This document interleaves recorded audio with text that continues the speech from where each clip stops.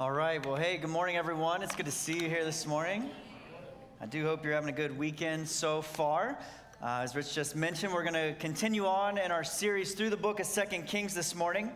But before we look at our passage today, I want to first start by opening up with a word of prayer and pray for our time together this morning as we come around the Word of God. But also, I know that for many of you, this next week is back to school week. And so I want to pray for our teachers, for our students, and for our parents, because I know that maybe perhaps for some of you that's a really exciting thought, and maybe for others of you that's overwhelming. And so wherever you're at this morning, I just want to pray for our time this morning, but also for back to school. So join with me now. Father, we do dedicate this morning to you. We thank you for the Holy Spirit's presence. And we ask that he would illuminate the scriptures, that he would give us soft hearts this morning, that King Jesus would be glorified and magnified. And Father, we just pray that we would leave here differently than when we came in. We realize that's a work of your Spirit through the scriptures. And Father, I do want to pray now for the parents and all of our school teachers, Lord, and for those who homeschool, and for the students, Lord, that as we move into back to school, Lord, that just there would be peace in our homes. I know this time period can be chaotic, it can be overwhelming, but we pray that this year would be different. It'd be marked by a measure of peace and confidence that you will see us through this next year. And so, Father, we commit this next year to you as teachers, as students, that it would be a year of good education, but also a year where families can just be united and on the same page. And so we dedicate that to you now in Jesus' name. Amen. All right, well, on May 11th, 1960, about 15 years or so after the end of World War II, a man got off his bus near his home in San Fernando, Argentina at about 8 p.m. at night after working a very long day at his job. And as he was walking up the road from the bus stop back towards his house, all of a sudden he was grabbed by a couple of men who had been pretending to work on a broken down car. They grabbed him, threw him into the back of the car, and raced off towards a safe house. Now the man they grabbed said his name was Ricardo Clement, but the men who captured him knew his real name and his real identity, which was not Ricardo Clement, but was rather Adolf Eichmann. Now, I don't know how familiar most of you are with this story or even with the name Adolf Eichmann, but just in case you're not, Eichmann was an infamous Nazi SS officer who, by all accounts, was the one man responsible for coming up with the plan to exterminate millions of Jewish men, women, and children, what the Nazis referred to as the final solution to the Jewish question. Now, after World War II, Eichmann was captured by U.S. soldiers, but in 1946, he managed to escape a prison camp and thus avoiding the Nuremberg war trials. And so for 4 years, he made his way under an assumed identity between Europe and the Middle East before eventually, in 1950, making his way to Argentina. Soon after that, his family joined him there, and as I said earlier, he went by the name Ricardo Clement. And for 10 years, Eichmann went about his daily life, seemingly escaping the consequences of his horrendous crimes against the Jewish people. However, as I just shared with you, on May 11th, 1960, again, 15 years after the war, Eichmann's day of reckoning had finally come. The men who captured him were a part of a much larger team of Mossad agents, which is Israel's intelligence agency. And they'd been tracking Eichmann for many, many years. And on that day in May, they finally had their man. Now, it's a fascinating story and one that I don't really have time to get into. But long story short, these Mossad agents very cleverly get Eichmann flown from Argentina to Israel, where he would eventually stand trial about a year later. And at that trial, Eichmann would be found guilty of 15 different charges, including crimes against humanity, crimes against the Jewish people, and war crimes. About a year or so after the trial, Eichmann was hanged on May 31st, 1962. His body was cremated, and then his ashes were spread over the Mediterranean Sea. And one article I read this week which talked about it concluded the article by saying this: finally, a persecutor of the Jewish people had been forced to stand trial and had been condemned by a Jewish court, a court of the state of Israel. After many centuries, those who had freely humiliated, ostracized, deported, expelled, and murdered Jews would be answerable for their crimes. Again, Eichmann's day of reckoning had finally come. And I'm sure that there must have been many moments throughout those 10 to 15 years after the war where Eichmann must have felt like he had successfully gotten away with it, that people had forgotten the evil that he had committed, that they had moved on. Yet, as we just saw, in the end, he was held accountable for his actions. Now, in our story today in 2 Kings, what we're going to see is another day of reckoning, and this time it's with the house of Ahab. And so if you have a Bible, go ahead and open up now to 2 Kings chapter 8. It's found on page 314 in our chair Bible. And I would encourage you to grab one because we're going to look at a lot of verses, so many so that I didn't want to ruin Tyler Southard's weekend, who does PowerPoint for us. And so I didn't give him all of them. So you'll need to look at a Bible if you want to follow. Now, I know last week Chris just focused on chapter 5 with the story of Naaman. But as he said last week, a few years ago in our series, Hope Through History, he covered chapters 6 and 7 in detail. And so if you're curious about those chapters, you can go back and listen to those messages on our website. But for today, we're going to focus on chapters 8 through 10. And so I don't really have an outline per se this morning other than walking us through these 3 chapters. But then at the end, I want to pull out for us some lessons that they teach us about the Lord. Now, before we jump in, there's a couple of qualifiers I need to make and also some background to the story that I need to give.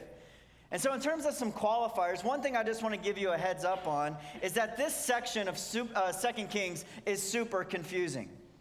And the 2 things that make it confusing are, number 1, the names in the story.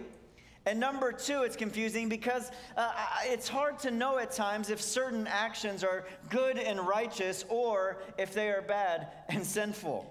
Now, maybe you're thinking, well, that should be obvious, but as you'll see as we get into it, that's not always the case. The other thing you should probably know is that these chapters are also extremely bloody and violent. I mean, they even have kind of a mafia movie sense about them. So think something like The Godfather or The Untouchables, which hopefully you've never seen those movies, but just in case, think of something like that. So there's going to be lots of bloodshed, lots of murder, and again, it's not always clear what Yahweh permits or even endorses as a means of his righteous judgment versus what an individual does out of their own sinful motives and heart, which would not obviously be endorsed and condoned by Yahweh. And so again, just a heads up, these chapters are a little bit tricky. Now, in terms of the confusing names, let me just try to explain it here so we can all go into this on the same page. Now, so far in 2 Kings, we have been focused primarily on Israel in the north. Now, Judah, the southern kingdom, hasn't really been mentioned or focused on since all the way back in 1 Kings. And during this long section where we've been focused on Israel, we have been introduced to King Ahaziah, who is then followed by King Jehoram, or his shortened name, Joram. Well, about halfway through chapter 8, without any explanation or warning, the story switches to Judah, where we are introduced to a different king named Jehoram, or Joram, who is then followed by a different king named Ahaziah. So again, 2 different sets of kings in 2 different countries, but the same names. Again, in Israel, Ahaziah followed by Jehoram. In Judah, Jehoram followed by Ahaziah. And then if that weren't enough, there's 2 different Jehoshaphat's. I was so confused this week. I had to call Corey Bacher, like, please help me understand what's going on here. And so there's 2 Jehoshaphat's. One who's a godly king in Judah, but who's dead at this point, and another Jehoshaphat who is the father of a guy we are soon to be introduced to named Jehu. Confused yet? I certainly was. My brain literally hurt this week after studying these chapters. I probably should have planned a vacation after this message, but this is where we're at. All right, the other thing, I just want to give some quick background. One thing that might be helpful to know is that in Deuteronomy 28, right before the children of Israel enter the promised land with Joshua, Moses delivers the terms of the covenant to the people. And what we see there is that there are these promises of blessing and protection for obedience to the Mosaic law. But conversely, there are also promises of curses and devastation for disobedience to the law. And when you read through that section, as it talks about their disobedience, one of the main sins it mentions is the sin of idolatry, or in other words, the worshiping other gods. And some of the curses that are mentioned that will happen to the nation of Israel if they do this stuff is famine, unchecked violence, war, ill health, and eventually exile to another nation. Now, as we've been going through 2 Kings, we have begun to see some of those consequences start to take place. Now, another piece of this, which also provides some needed background, is that all the way back in 1 Kings 19, while Elijah is running from Jezebel, remember he had that big victory at Mount Carmel, but then he gets scared because Jezebel says, I'm going to kill you, and so he runs away. And so he's hiding, and while he's hiding, God comes to him in a still small voice. And here's what the Lord tells him. He tells him to do three things. Number one, he tells him to anoint Hazael to be king over Syria. Number two, to anoint Jehu to be king over Israel. And finally, number three, to select Elisha as his successor. And the reason the Lord gives Elijah this assignment is spelled out for us in 1 Kings 19:17, which says, and the one who escapes from the sword of Hazael shall Jehu put to death. And the one who escapes from the sword of Jehu shall Elisha put to death. Yet I will leave 7,000 in Israel, all the knees that have not bowed to Baal, and every mouth that has not kissed him. Now, as you continue to read on from there, what you find out is that Elijah only does one of those three things. And that is he picks Elisha to replace him. But after he recruits Elisha, Elijah basically quits on God. He gives up on his prophetic assignment. And so because of that, God takes him, as we see in chapter 2. Now there's one other section that we should be aware of, and that is 1 Kings 21. Now just in case if you forgot, King Ahab and his wife Jezebel are some of the worst, most evil characters and leaders in the Old Testament. And the thing that made them so evil is that they introduced Baal worship into the nation of Israel. And they committed not only that, but they also committed all kinds of violent, heinous acts against the people of God. And in 1 Kings 21, after they unjustly murder a man named Naboth in order to steal his land because he refused to sell it to them, but they still wanted it, in 1 Kings 21, Elijah confronts Ahab, and he tells him that because of this, and because of the other sins, God is going to thoroughly judge Ahab, his wife Jezebel, and all of their male descendants. Now, surprisingly, if you keep reading, Ahab kind of repents. And because of that, the Lord tells him, I will not bring this disaster in your day, but in your son's day. And yet that hasn't happened yet. So with all of that as background, let's look now at 2 Kings 8, starting in verse 1. Are you guys with me? That was a lot in an intro, but hopefully you're tracking. All right, 2 Kings 8, starting in verse 1. Now Elisha had said to the woman whose son he had restored to life, this is the Shunammite woman from chapter 4, arise and depart with your household, and sojourn wherever you can, for the Lord has called for a famine, and it will come about in the land for 7 years. So the woman arose and did according to the word of the man of God. She went with her household and sojourned in the land of the Philistines 7 years. And at the end of 7 years, when the woman returned from the land of the Philistines, she went to appeal to the king for her house and her land. This king being talked about is King Jehoram, king of Israel. Now, the king was talking with Gehazi, the servant of the man of God, who you learned about last week. He's not a super stellar guy, saying, tell me all the great things that Elijah has done.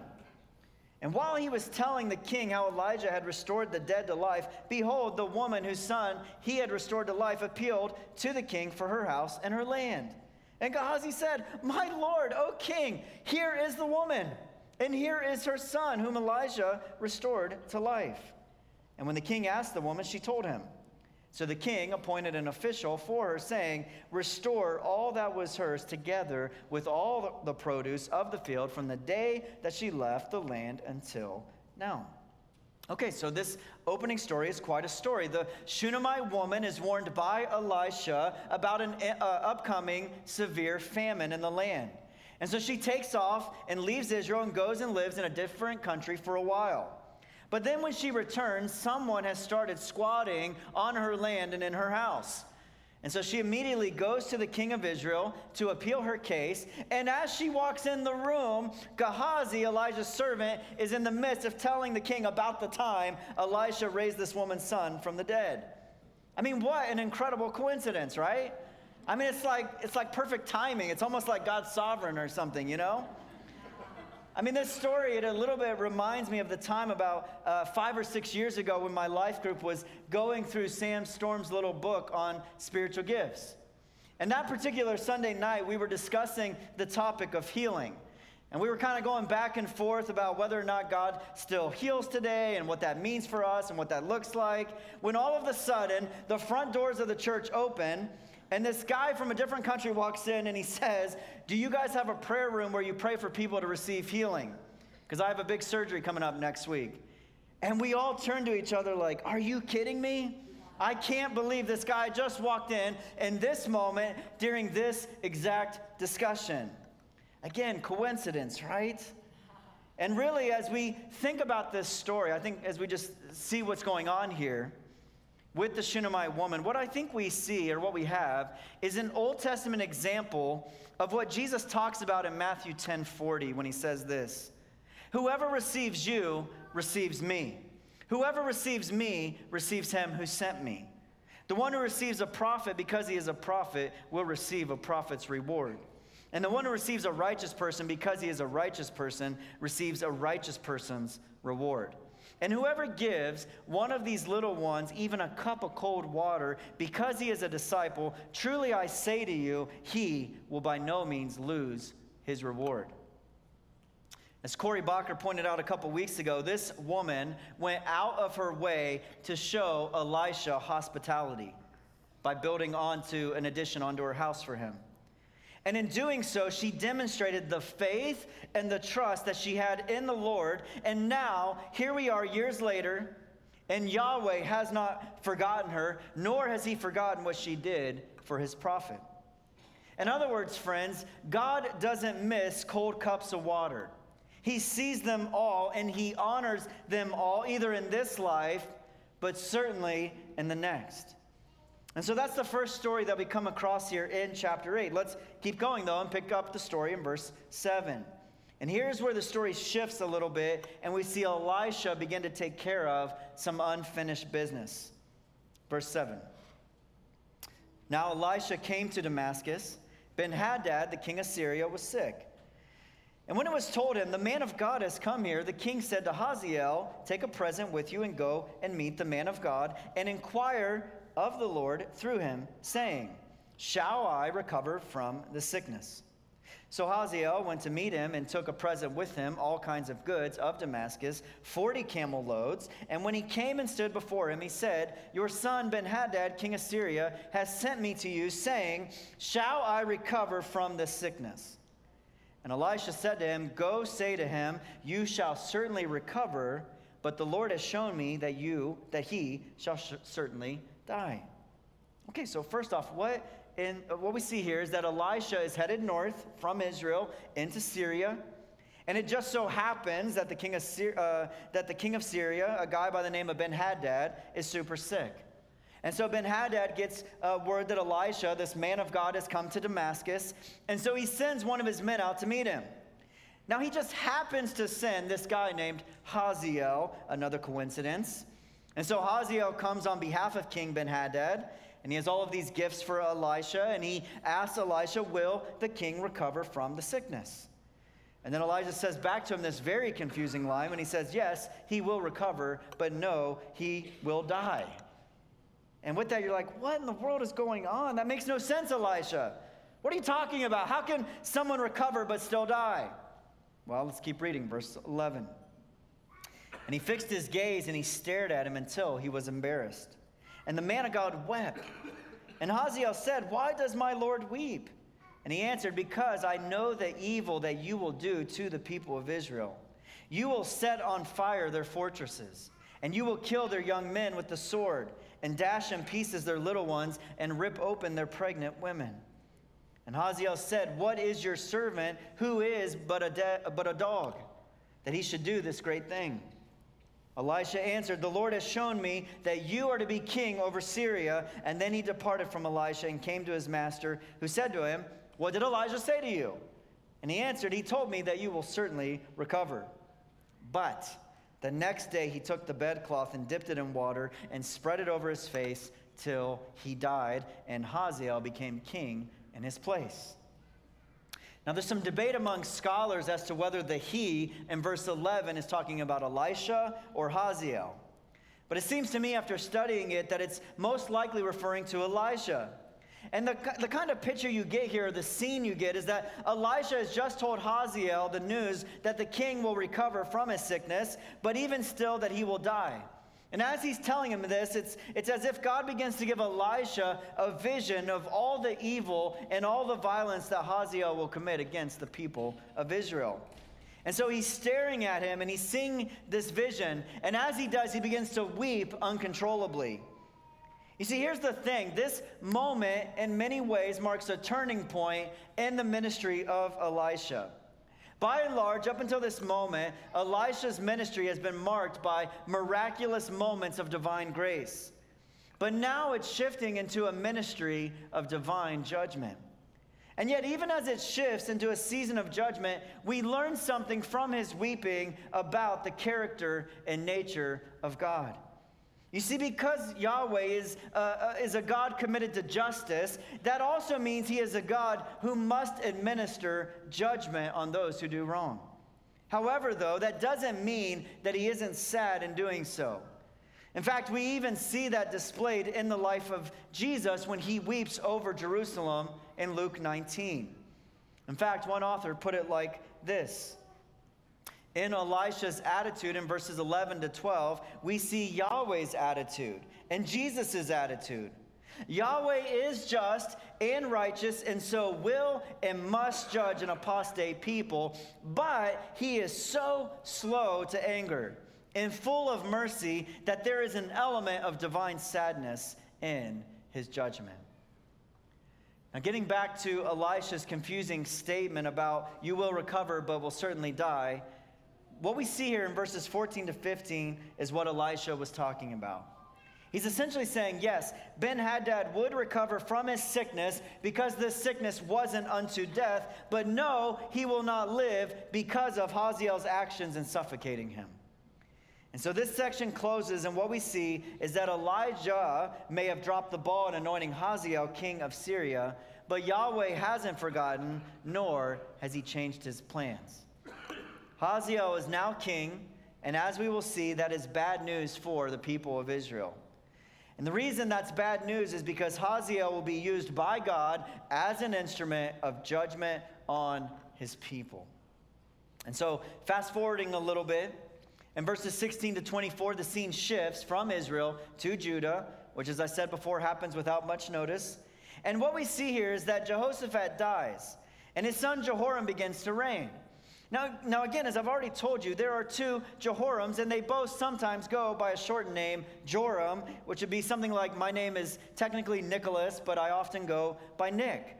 So both of these men ruled their respective countries, Israel in the north and Judah in the south, at around the same time.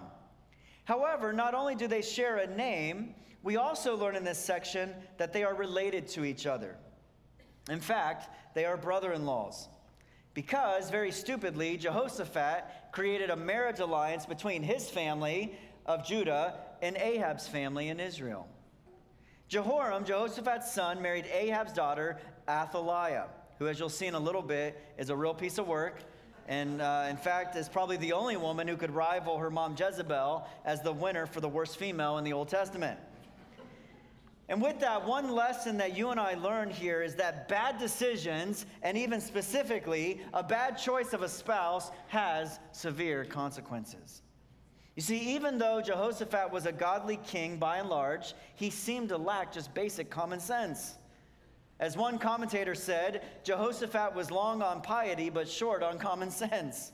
In other words, yes, he trusted Yahweh consistently, but he also trusted people foolishly, terrible people foolishly.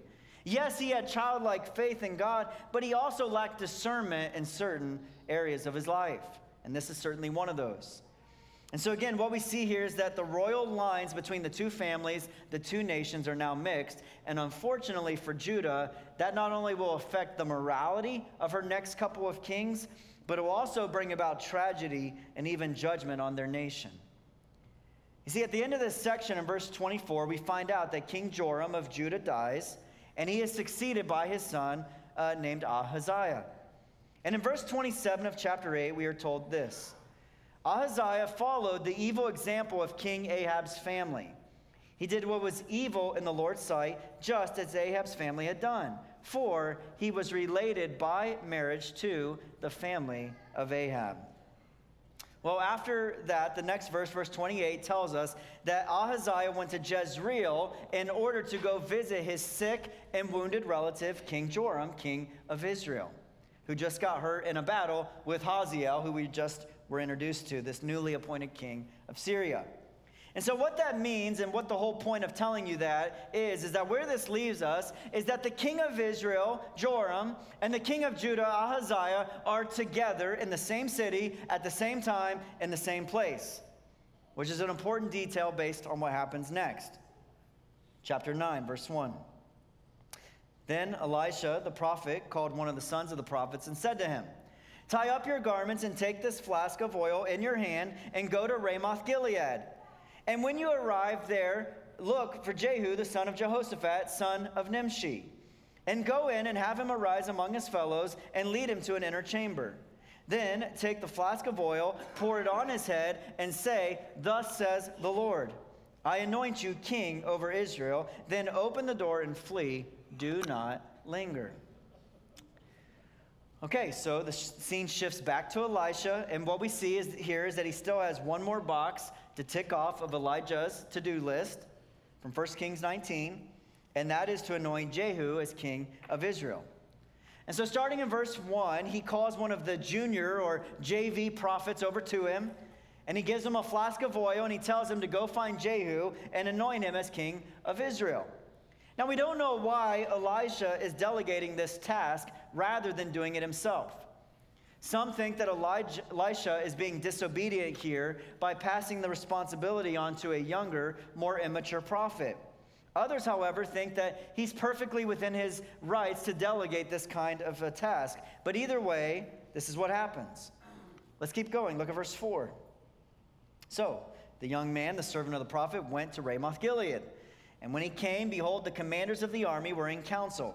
And he said, "I have a word for you, O commander." And Jehu said, "To which of us all?" And he said, "To you, O commander." So he arose and he went into the house. And the young man poured the oil on his head, saying to him, "Thus says the Lord, the God of Israel, I anoint you king over the people of the Lord, over Israel. And you shall strike down the house of Ahab, your master, so that I may avenge on Jezebel the blood of my servants, the prophets, and the blood of all the servants of the Lord. For the whole house of Ahab shall perish, and I will cut off from Ahab every male, bond or free, in Israel. And I will make the house of Ahab like the house of Jeroboam, son of Nebat, and like the house of Baasha, the son of Ahijah. And the dogs shall eat Jezebel in the territory of Jezreel, and none shall bury her." Then he opened the door and fled. Now, did you notice anything about what the junior prophet said compared to what Elijah told him to say?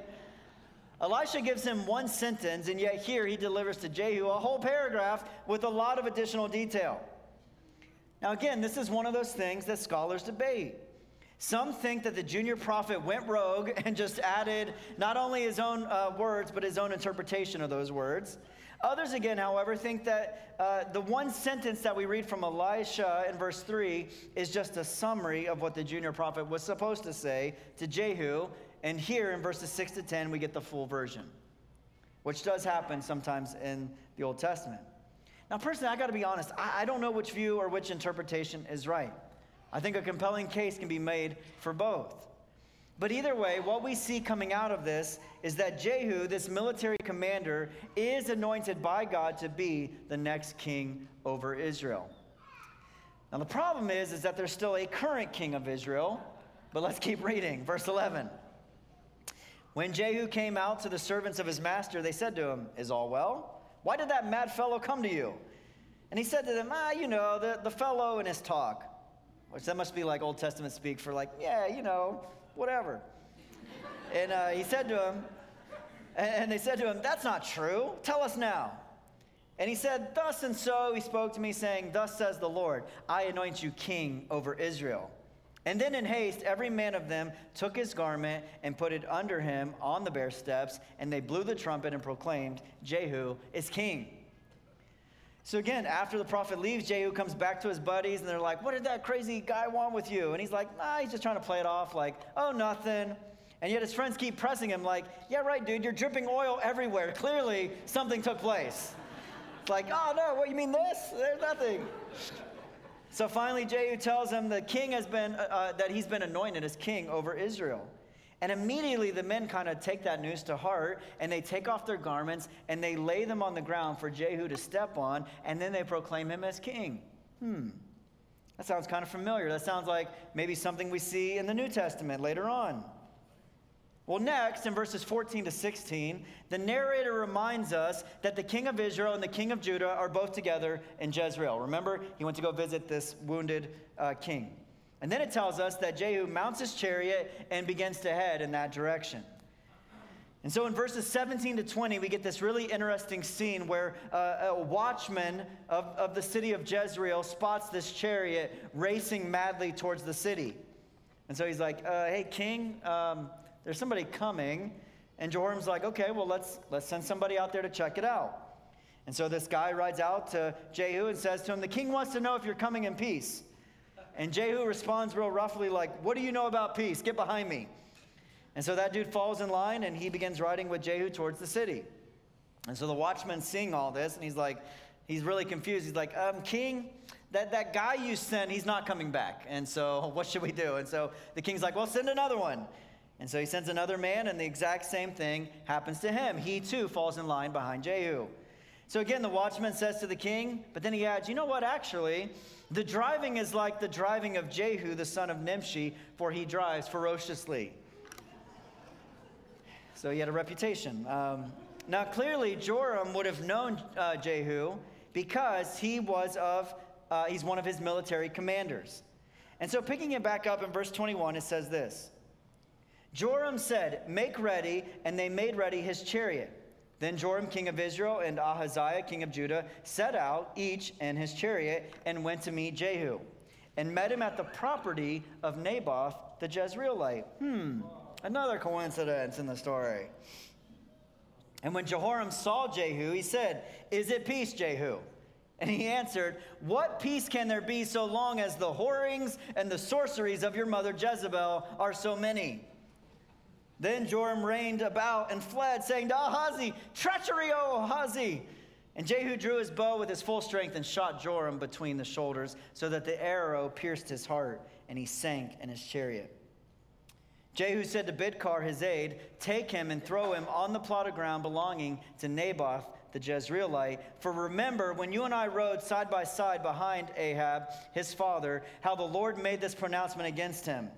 As surely as I saw yesterday the blood of Naboth and the blood of his sons, declares the Lord, I will repay you on this plot of ground. Now therefore, take him up and throw him on the plot of ground in accordance with the word of the Lord." Now Ahaziah, the king of Judah, saw this, and he fled in the direction of Beth-Hagen. And Jehu pursued him and said, "Shoot him also."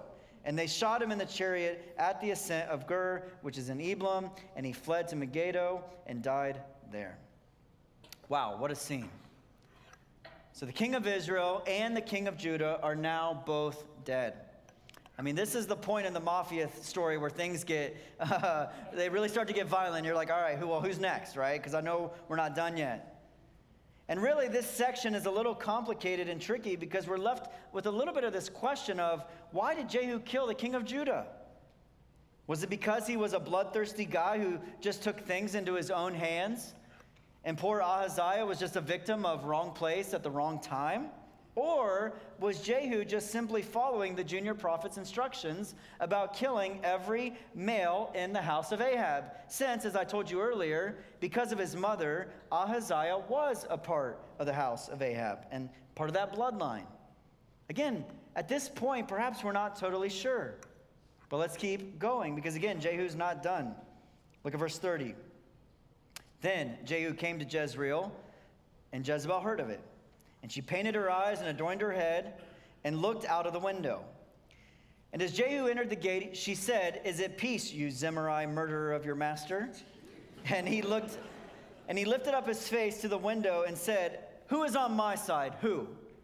2 or 3 eunuchs looked out at him, and he said, "Throw her down." So they threw her down, and some of her blood splattered on the wall and on the horses, and they trampled on her.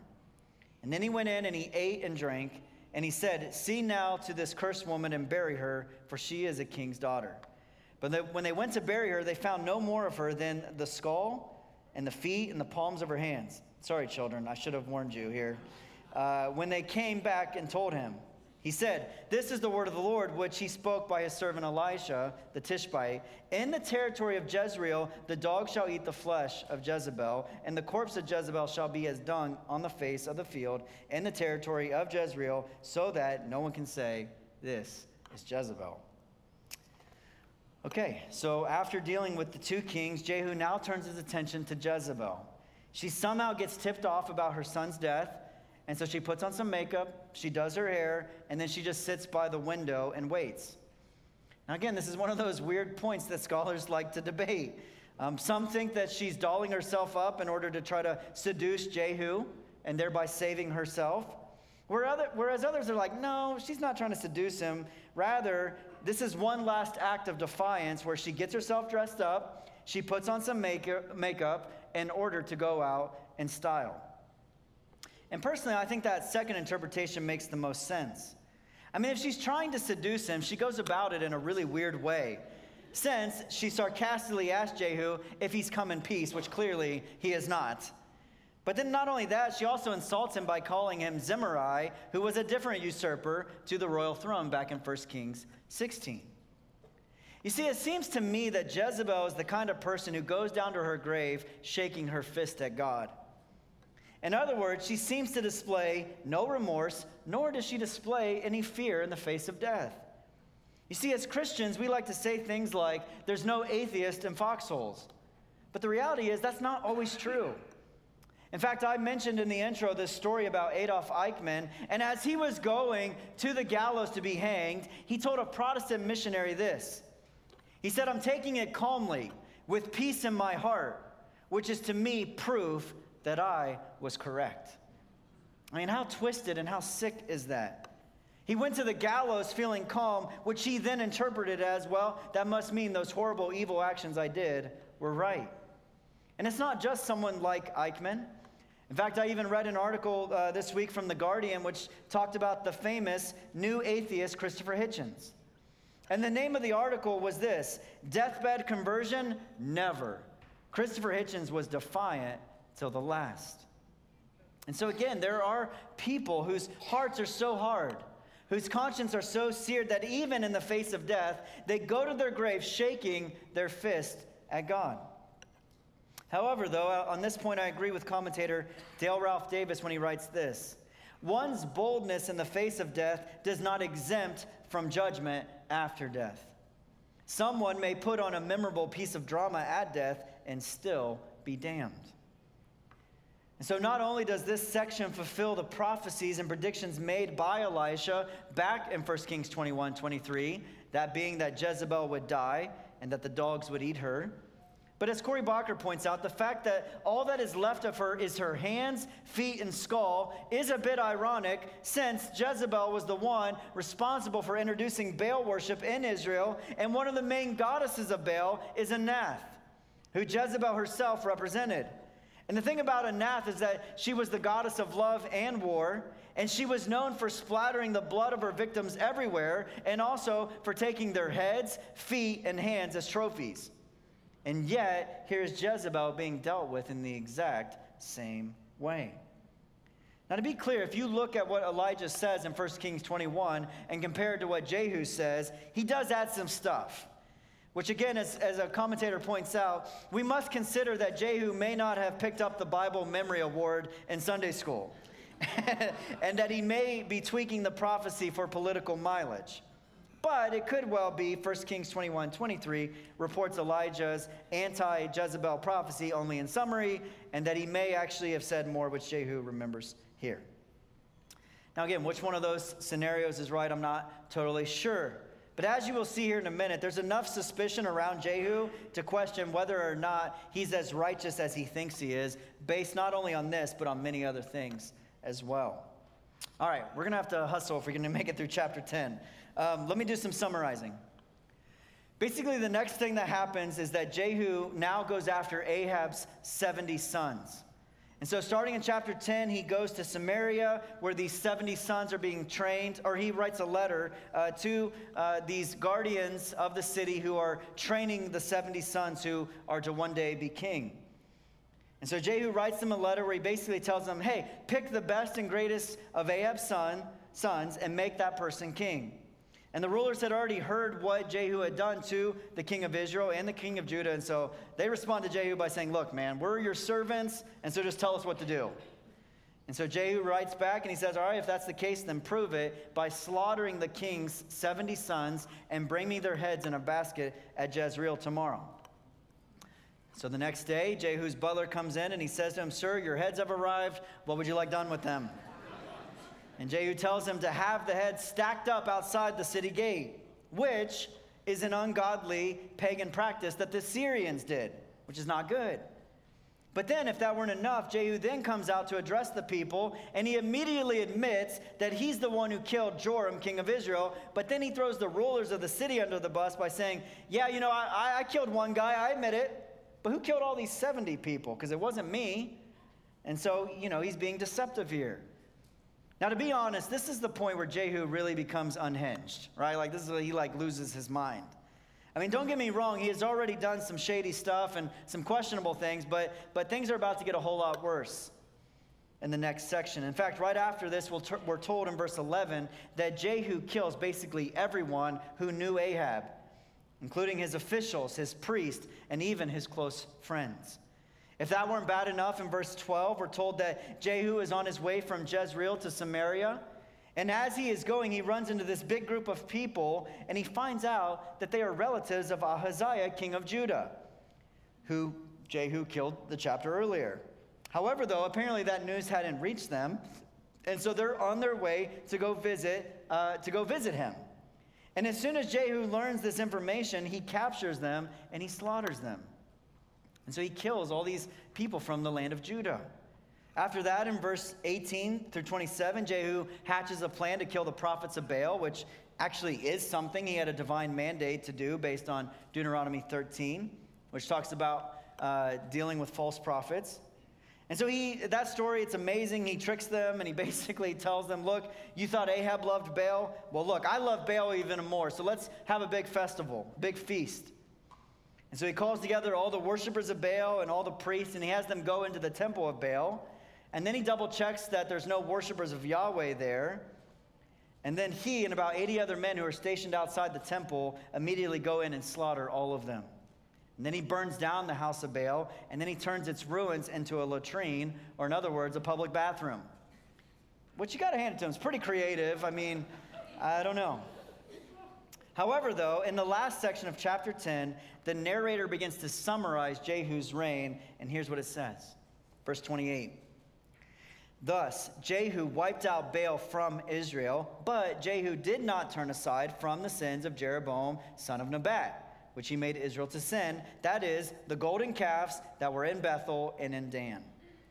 And the Lord said to Jehu, because you have done well in carrying out what is right in my eyes, and have done to the house of Ahab according to all that was in my heart, your sons of the fourth generation shall sit on the throne of Israel. But Jehu was not careful to walk in the law of the Lord, the God of Israel, with all his heart. He did not turn from the sins of Jeroboam, which he made Israel to sin. You see, the reality is that these chapters are complex. And they're primarily complex or complicated because Jehu was such a mixed bag. As one guy put it, Jehu was an unsanitized instrument or tool in Yahweh's hand. For example, on the one hand, he's obedient to the junior prophet's words, and he does, in fact, rid the land of Baal worship. But on the other hand, he doesn't consult Yahweh even once in any of these chapters. And he certainly takes things too far, and he unjustly kills people, as Hosea 1:4 indicates. Not only is he a man of violence, though, but he also likely adds his own words and thoughts to God's word, like what we saw with some of the prophecies. And then if that weren't bad enough, as we just read, in the end, he continued to allow Israel to worship the false religion with the golden calves that Jeroboam had made up years before when the kingdoms first split. As commentator Paul House puts it, despite his attacks against Baalism, Jehu does not lead the nation into separatist Yahwehism. He allows the worship instituted by Jeroboam to continue.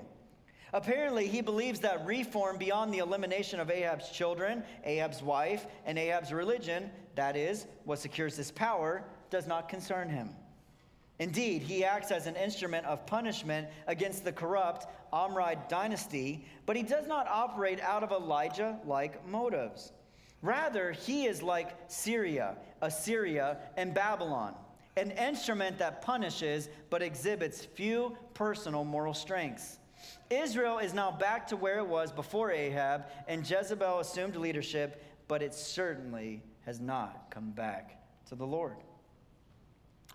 And so to close here, let me just give us now 3 lessons that I think these chapters teach us about the Lord. The first lesson that I think we see here is this: Yahweh sees, Yahweh remembers, and Yahweh ultimately works justice on behalf of his people.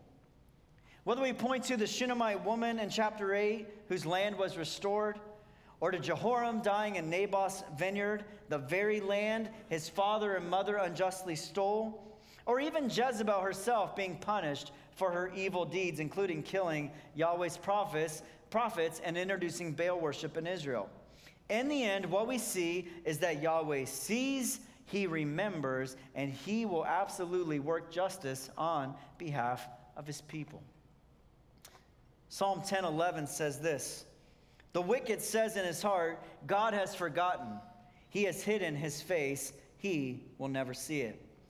However, though, in that same psalm, if you skip down to verse 14, it says, "But you do see, for you know mischief and vexation, that you may take it into your hands. To you the helpless commits himself. You have been the helper of the fatherless." Now, I don't know how some of you are feeling coming off of Tuesday's election, but I think the thing that discouraged me the most was that the voting percentage broke out to what the polls are predicting will happen in November with the referendum on abortion, which, if I'm being honest, is just really sad to me. I think it really stinks that we live in a nation and in a state that not only has a handful of people who approve of killing innocent babies, but who the majority of people approve of it. And again, it's just discouraging. It's depressing. And so all week long, I had to keep coming back to this and reminding myself of this truth. God sees, God remembers, and God will ultimately work justice in the end. And so maybe like me, some of you need to hear that this morning. I think a second lesson about God that we see from these chapters is this: Yahweh is extremely gracious and extremely patient, but in the end, he will judge those who continue to reject him. You see, in a lot of ways, 1st and 2nd Kings highlights over and over again just how gracious and how patient God really is. Again, if you read Deuteronomy 28 and you look at the consequences Yahweh lays out for disobeying the covenant, it took hundreds and hundreds of years for Yahweh to finally punish his people and to judge them. He really is slow to anger. He really is rich in love and willing to forgive and to extend grace. I mean, even with someone like Ahab, who the Bible goes out of its way to showcase just how evil he is, when he kind of sort of repents, God delays judgment on him. And not only that, but as we saw earlier with Elisha weeping, the Lord finds no pleasure in the death of the wicked. He will do it, but it breaks his heart. And look, I know some of us, we might not like this image of God as judge or a God who administers judgment. But the reality is, without God's judgment, there can be no justice. God's judgment and God's justice go hand in hand. And yet, the good news for you and the good news for me this morning is that at the cross, those two things meet. And they meet in this amazing way in which you and I escape the judgment that we deserve because Christ takes it. And yet, because Christ takes it, God's justice is upheld. Which brings us to the last lesson I want to point to, and that is this. Nothing and no one can thwart Yahweh from fulfilling his plans and his purposes to his people, or his plans and his promises to his people. You see, all throughout these chapters, we see God doing what he said he would do. And even though Elijah quit and didn't do those three things God asked him to do, Yahweh still made sure they happened. Even though many years went by and Jezebel and her family continued to rule and reign and wreak havoc on the people of God, in the end, Elijah's prophecy came true. The house of Ahab was ultimately judged. And not only that, we also see in these chapters Yahweh's commitment to keep his covenant with David. For example, 2 Kings 8:19 says, "Yet the Lord was not willing to destroy Judah for the sake of David his servant, since he promised to give a lamp to him and his sons forever." Now, I don't want to steal too much of Chris's thunder for next week, but I'm going to steal a little bit by dipping into 2 Kings 11.